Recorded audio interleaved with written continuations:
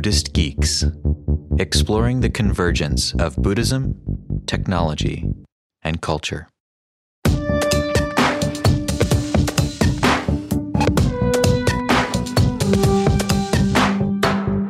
What happens when you combine a thousands-year-old contemplative tradition with exponentially changing technology and an increasingly global and interconnected world? Since 2007, Buddhist Geeks has been striving to come up with answers to this question, and we've only just begun. Over the years, we've recorded hundreds of talks and conversations on the development of Buddhism in the 21st century.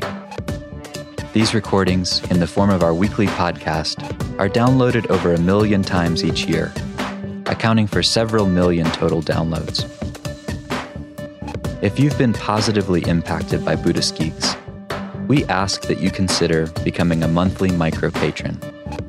As little as $2 a month helps us reach important milestones related to the production of the weekly podcast, from scheduling guests to crafting thoughtful questions, to recording, editing, and publishing the finished episode.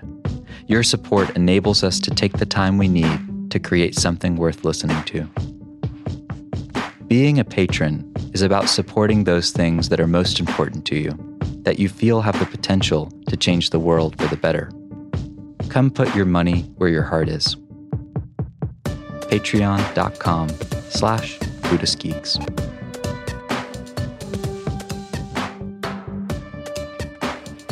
In early Homo sapien tribal culture, did they not have the same kinds of minor stresses that stick around like we have? Irresponsible children, things like that. Oh, well said, and I think there's a tendency to sentimentalize and romanticize that life.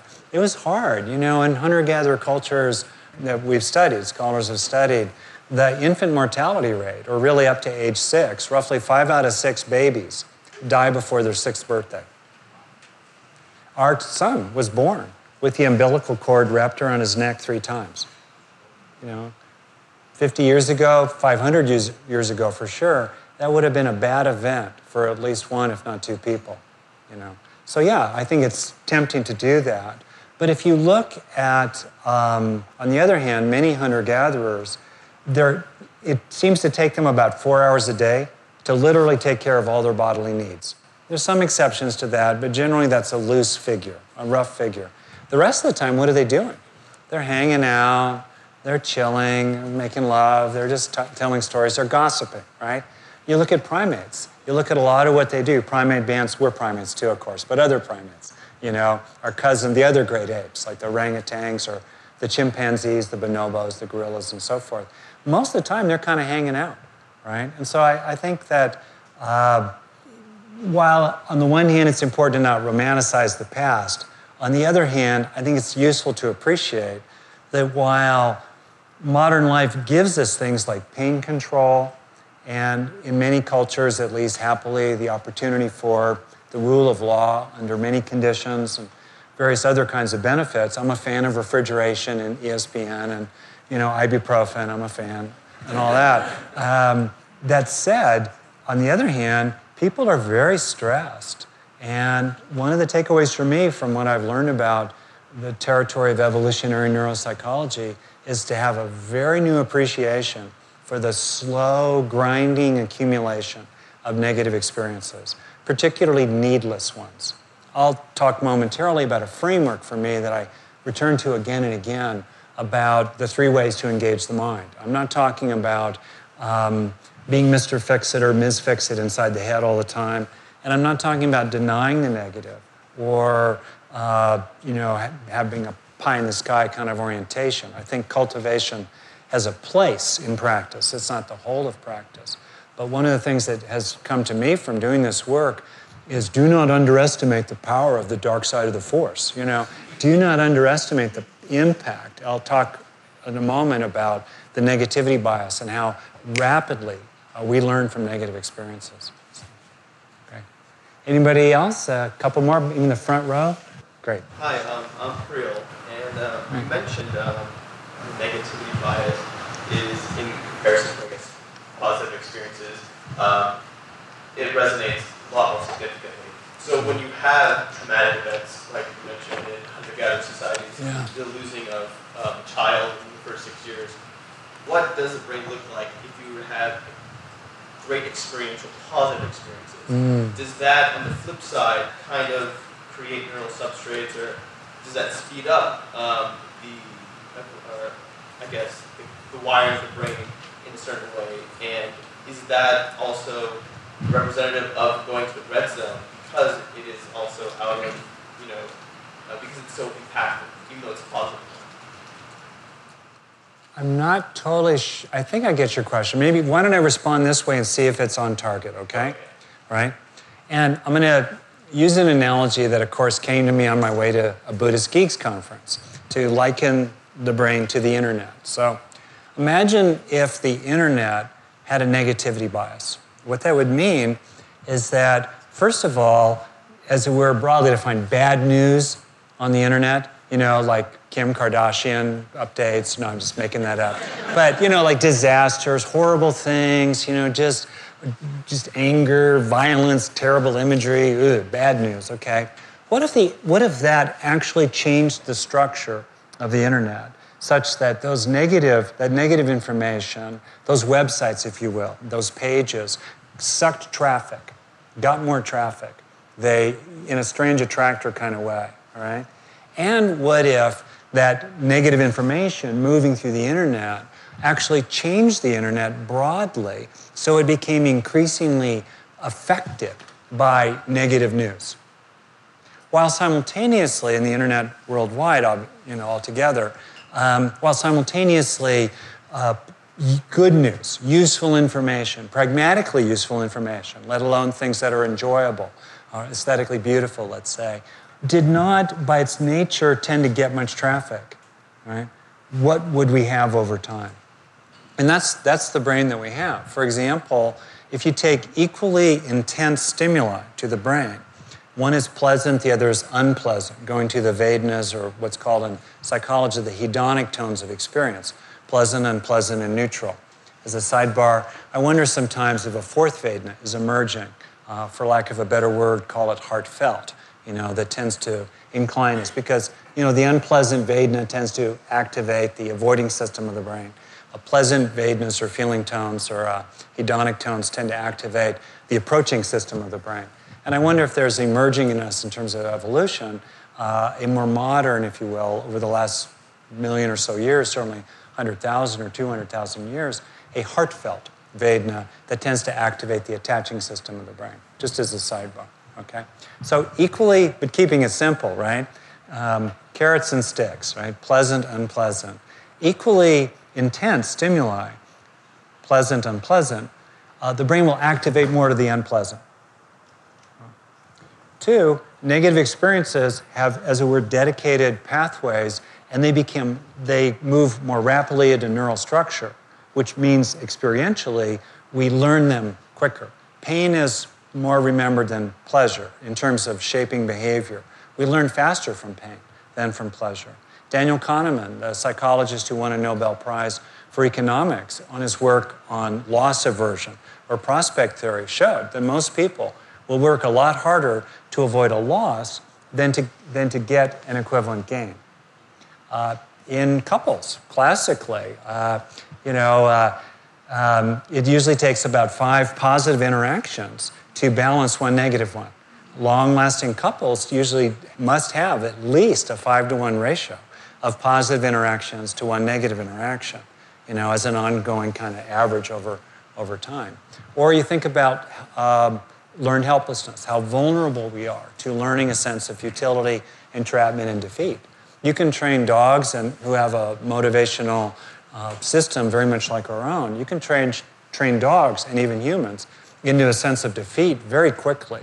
4 or 5, half a dozen trials, they're depressed and they are defeated.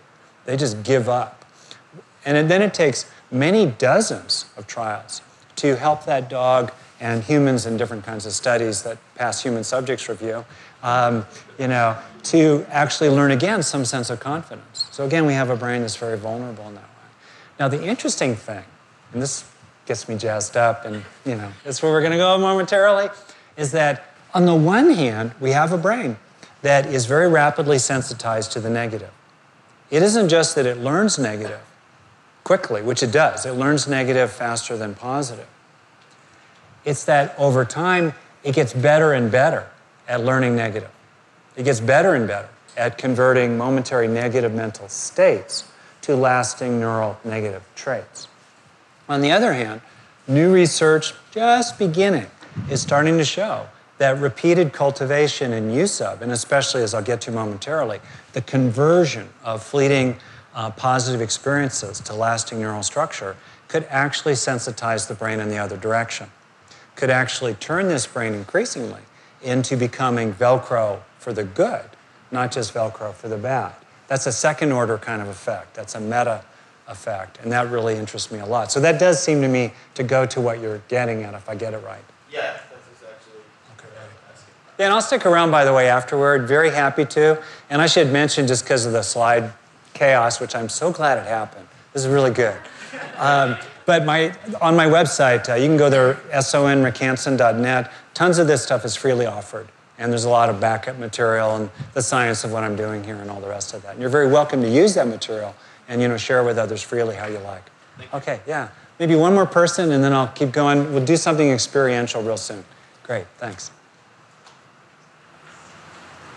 So I hope that this is the direction that you're going with the cultivation.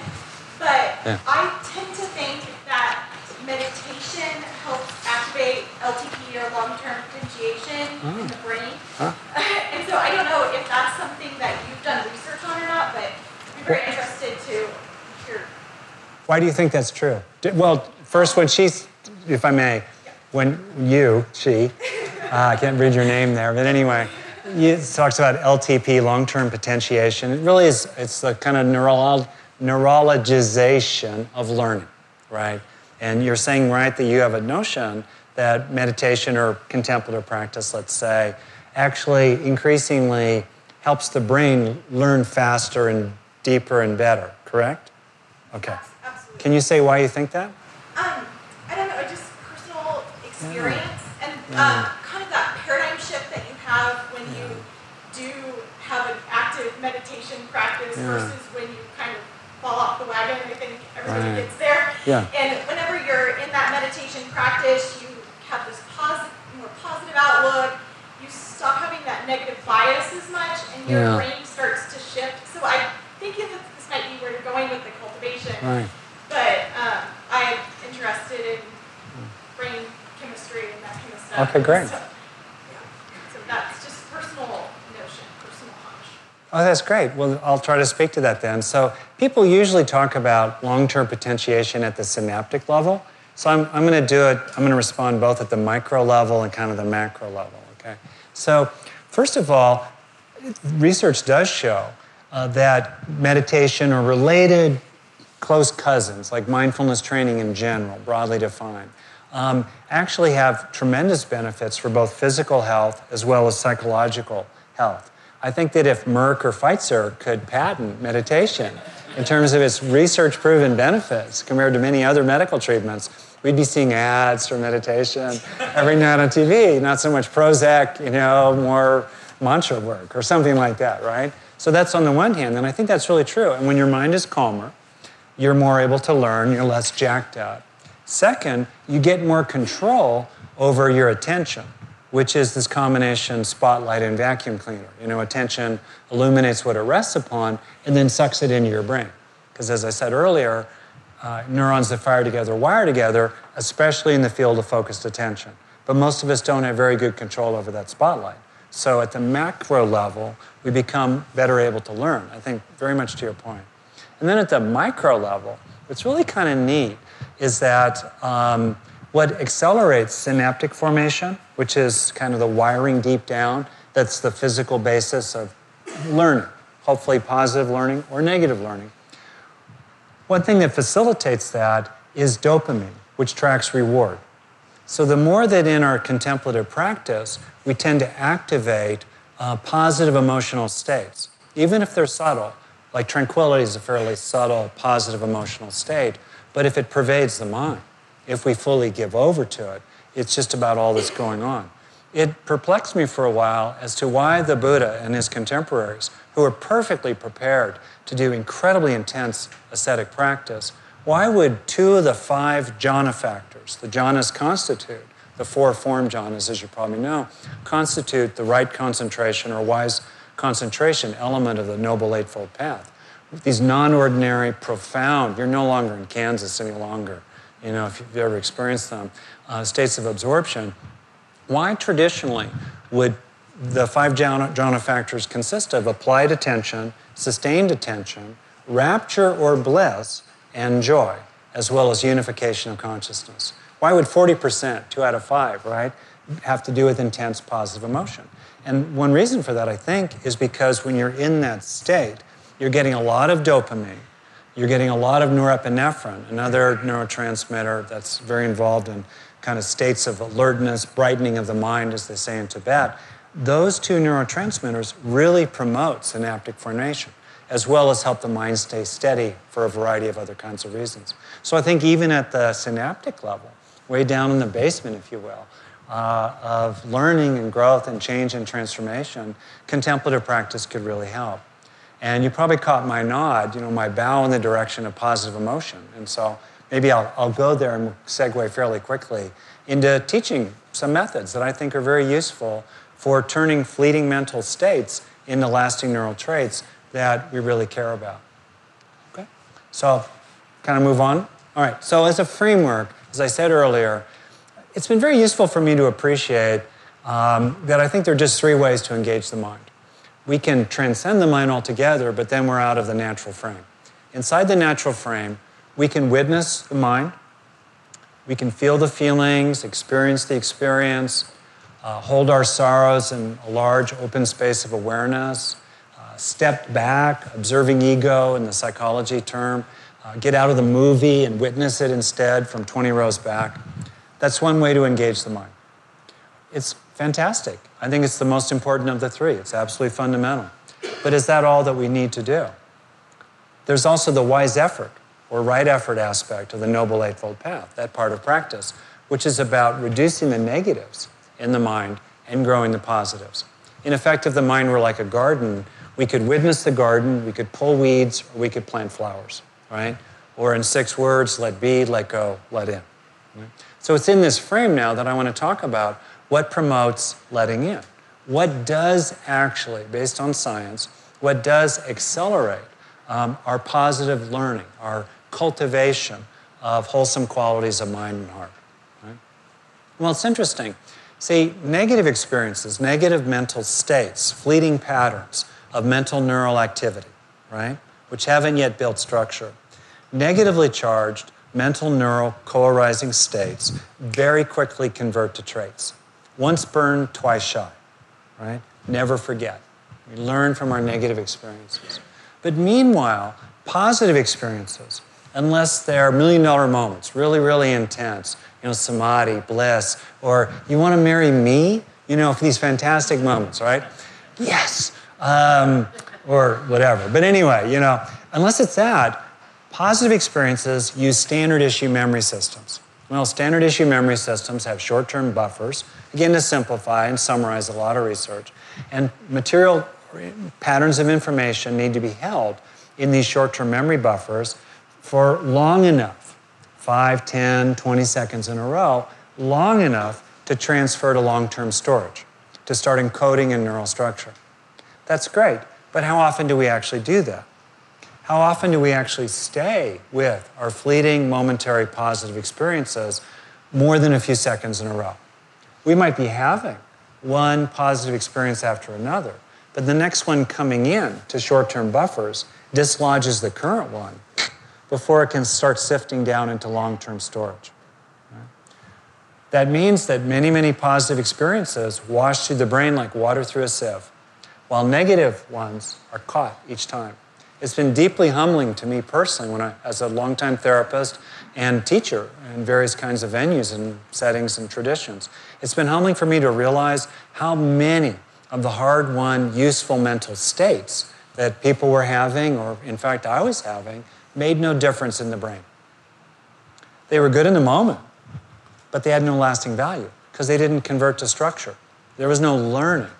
Structure equals learning.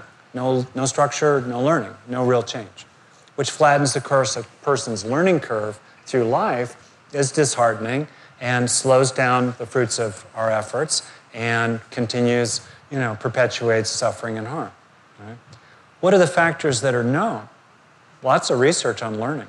What are the factors that are known to accelerate the conversion of mental states to neural traits? There are 5 major factors. These are not the only, there are probably a couple more, but these are the ones where they have a lot of effect. One is duration. We got to stay with it. The longer, the better. Second factor is intensity. The more intense the experience, the more of a neural trace it's likely to leave behind. Multimodality, that's the third factor. Feeling it in the body, really sensing it here, tracking the emotion of it, moving the idea down into a felt sense, acting it out, moving the body to represent that posture a little bit, feeling it in the face, doing it in behavior. That deepens memory traces. Fourth factor, novelty. The brain is a novelty detector. It's constantly looking for what's new, what's fresh, and what's the news, right?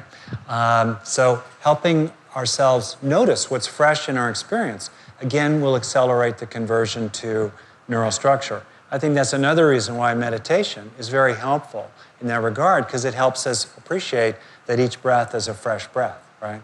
And then the fifth major factor is personal relevance, salience. Why should I care, right? Why does this matter to me? So the more that we can bring one or more of these factors, particularly duration, helping it last 10, 20 seconds in a row, 1 or 2 dozen seconds in a row, if not longer, and then ideally adding the intensity to it, feeling it in the body, seeing what's fresh about it, and our personal relevance, that will increase memory traces. And that, for me, takes us to what I think of as the 4 fundamental steps of taking in the good, which I use the acronym HEAL, H-E-A-L, to summarize. So I'm going to teach it to you, and then we're going to do it, okay? All right, enough blather, more feelings, good. All right, so first step, we have to activate the positive state in the first place. Usually because we notice we're already having a positive experience, right? I'm surviving the loss of my slides. Relief is highly underrated. Trust me, it's as a useful positive experience. Maybe we accomplished something. That's a nice positive experience. On the 0 to 10 intensity scale, most positive experiences are 1s and 2s, or 0.4s, right? Occasionally there's a 6 or a 7 that comes rolling along. Most of them are pretty lightweight, but they're real. They count, okay? So in the first step, we have, H for have, a positive experience, right? Usually because we notice we're having it. Sometimes we create it.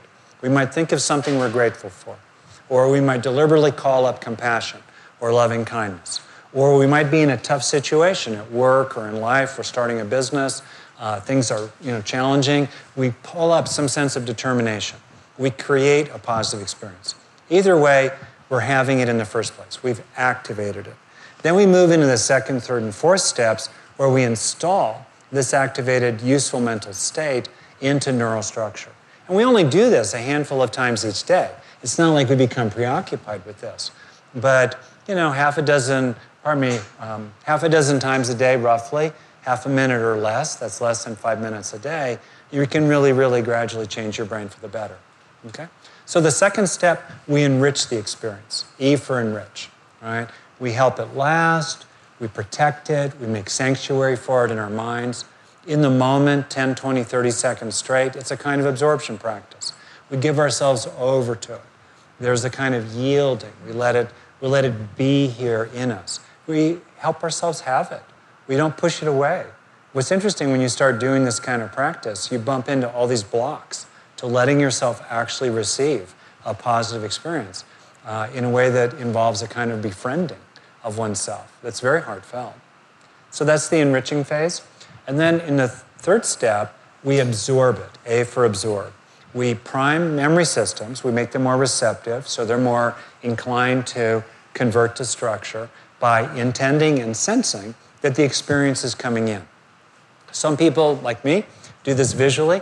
I imagine like an experience sifting down into me like golden, what was that? The golden compass, the golden dust Pullman's great book. So coming in, or soothing balm, or with children, I'll do this a lot with kids because I see kids, my practice sometimes. A jewel in the treasure chest of the heart, or maybe you just know it's going into you. Bottom line, if you're enriching the experience 10, 20 seconds straight, it will convert to neural structure. It can't help but do that. Neurons that fire together wire together, but we can turbocharge that process. We can accelerate our learning curve by intending and sensing that it's sinking in. Those are the 3 core steps of taking in the good, purely positively focused. The optional 4th step is to link. That gives us HEAL, to link, where we're holding both positive and negative material in awareness at once. We're helping the positive material be more prominent, so it gradually associates into the negative material, so that when the negative material reconsolidates in a very dynamic and therefore vulnerable to intervention kind of process, when the negative material reconsolidates back into neural structure, it takes some of those positive associations with it. And then when we call it up again, or it just reactivates as a kind of mood or an inclination or an assumption or an expectation, when it activates again, it tends to bring some of those positive associations with it. Okay. Do you want to try it? Yeah. Just try it? Okay. So do it in your own way, however you like. It's a little artificial, but we'll see how this goes, all right? So remember those 3 systems, right? Lizard, mouse, monkey. We're going to do one for each. So on cue, right, notice a really interesting truth that is a truth most of the time, that you're actually all right now. In other words, see if you can help yourself in the first step to have a positive experience of actually not being about to die. You're actually all right. Moment to moment, the body is telling the brain all is well. In most moments. Sometimes you're not all right now. There have been times I haven't been all right now. But mostly we are all right now. And I'm talking about not wasting that experience, turning it into neural structure. So you could notice you're all right now. You could keep your eyes open or closed. And on the basis of that, you could sense an underlying peace, a fundamental, bodily reinforced sense of basic safety, so that you can relax any unnecessary guarding or bracing and experience a growing tranquility, one of the 7 factors of awakening. So I'll be quiet for about 20 seconds or so as you explore what it's like to keep giving yourself over to a deepening sense of peacefulness, a relaxing, a coming home to a basic peace.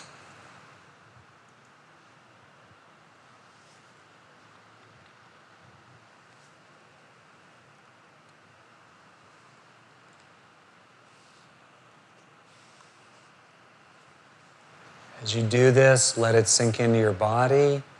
Notice what it's like to let yourself have and receive this experience. Maybe even be a little changed by it.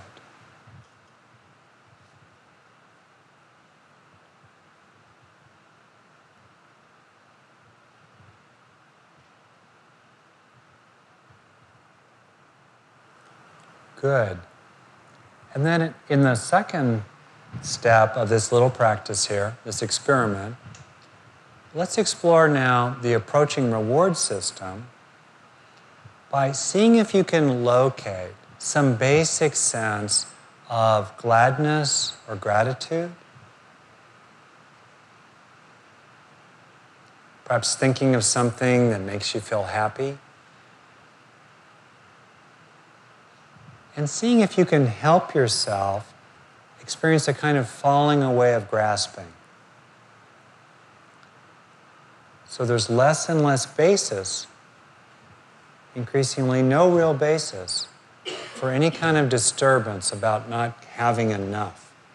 And instead, I'll be quiet again, opening to whatever is real for you as an underlying well-being and a growing coming home to contentment.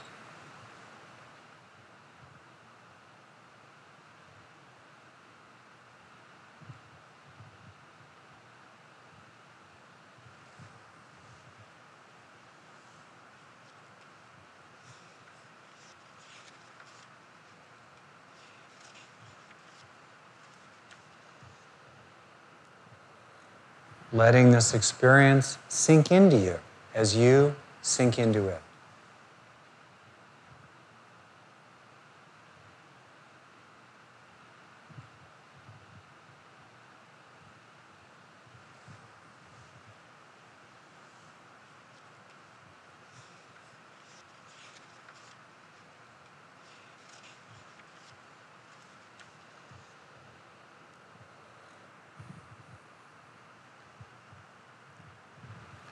And then in the third step, opening to, in terms of the attaching system, some sense of feeling cared about. Bringing to mind others, it doesn't need to be a perfect relationship, that give you a feeling of being included, or that you're seen, or appreciated, or liked and loved. Could be people in your life today or your past, could be a pet, could be a friend, maybe putting a hand on the heart or on your cheek, as if the most loving being in the universe were wishing you well.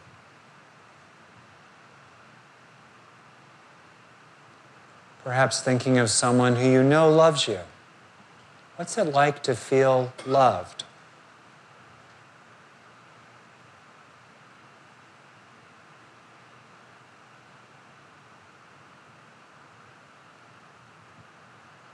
Letting these feelings sink in, move down into your body, filling the hole in your heart.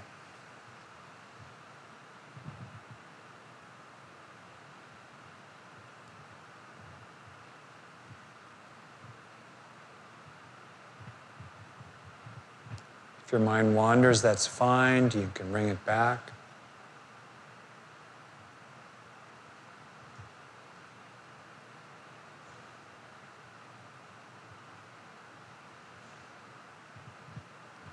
Also being aware of your own caring for others.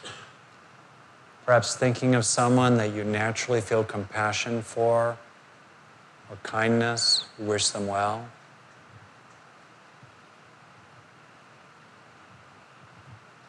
Coming home to, resting in a sense of love. Love flowing in, love flowing out. Love sinking into you as you sink into it.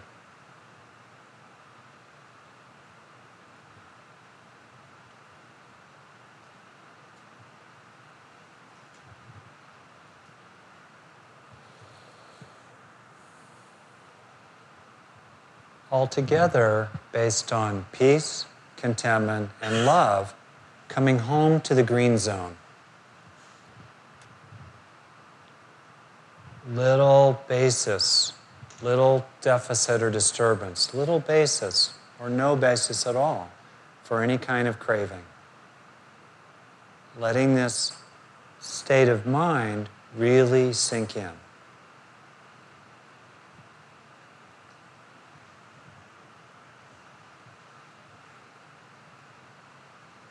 And then coming back, and I'll say a few more words about this and wrap up. And you're very welcome, of course, to continue to experience some basic sense, however it was for you, including subtle or mild, some basic sense of peace, contentment, and love. The interesting thing is that what we just did over a few minutes is a fairly structured kind of practice. But most of the time, when we take in the good, most of the time when we convert fleeting positive states to lasting neural traits, it's in the flow of life, just in the middle of everyday living. It's not some kind of special thing, but instead of wasting these useful moments, we help them land.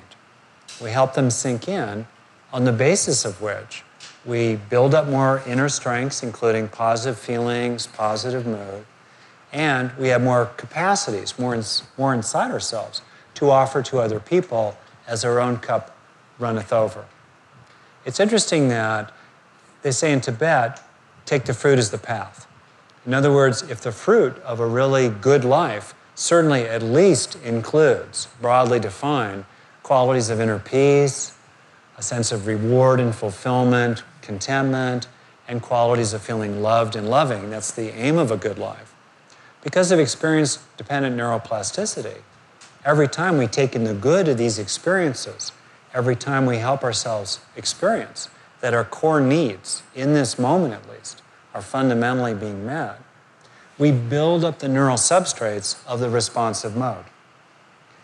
In effect, using like a strange attractor model, we deepen the divot, if you will, of the green zone, the responsive mode. Or to use a different metaphor, it's as if the keel of a sailboat. We deepen the keel of our personal sailboat in the water as we absorb again and again, as we take in again and again, the fundamental sense of core needs being met, so that as the worldly winds blow, increasingly they don't knock our boat over because our keel has gotten a lot deeper. Or if something hits us hard, we recover a lot more quickly. And for me, that's a beautiful path of practice. It's in the larger frame in which we also witness our pain when it's there without trying to fix it immediately. When it feels right, we move into releasing it. We let it go. We pull that weed, if you will. We abandon that difficult mind state. And then when it feels appropriate as well, we replace what we've released. We plant some flowers in the space, left by the weeds we've pulled out. So it's in that context that we're speaking here. And yet, bit by bit, right, synapse by synapse, we can deepen that internal felt sense of needs met and therefore undo the underlying causes of craving, which is the fundamental cause of suffering and harm. I want to leave you with a quote from the Buddha from the Dhammapada.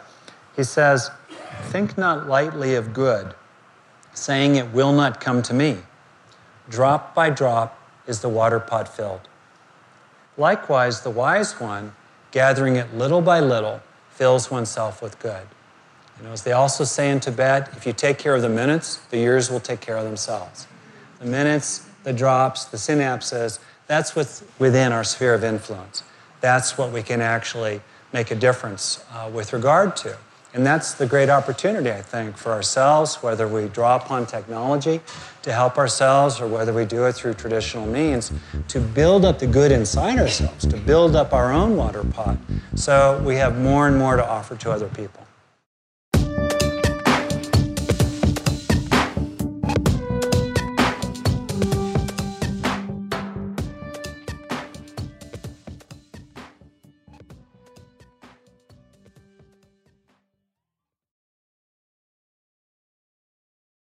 Join us for the 4th annual Buddhist Geeks Conference, hosted in partnership with Mindful Cyborgs and Shambhala Sun from October 16th through the 19th in beautiful Boulder, Colorado. This year's conference will be exploring the convergence of Buddhism with modern culture and technology through informative keynote presentations, idea-packed TED-style talks, self-organizing community dialogues, and contemplative workshops and practice periods. This year's list of presenters includes the world's most quantified man, Chris Dancy, abbot of the Village Zendo in New York City, Roshi Pat Enkyo O'Hara, and pragmatic Dharma provocateur Daniel Ingram, as well as many others. For more information and to register, visit buddhistgeeks.com/conference. After nearly a year in private beta, the Buddhist Geeks Network is now open for any independent practitioners who want to engage in interdependent practice. You can find out more about the Buddhist Geeks Network by visiting buddhistgeeks.network. And if you'd like to join the community and join us in regular social meditation practice or other events that we host there in the network, all freely offered, you're very welcome to do so, again, by visiting buddhistgeeks.network. Love to see you there.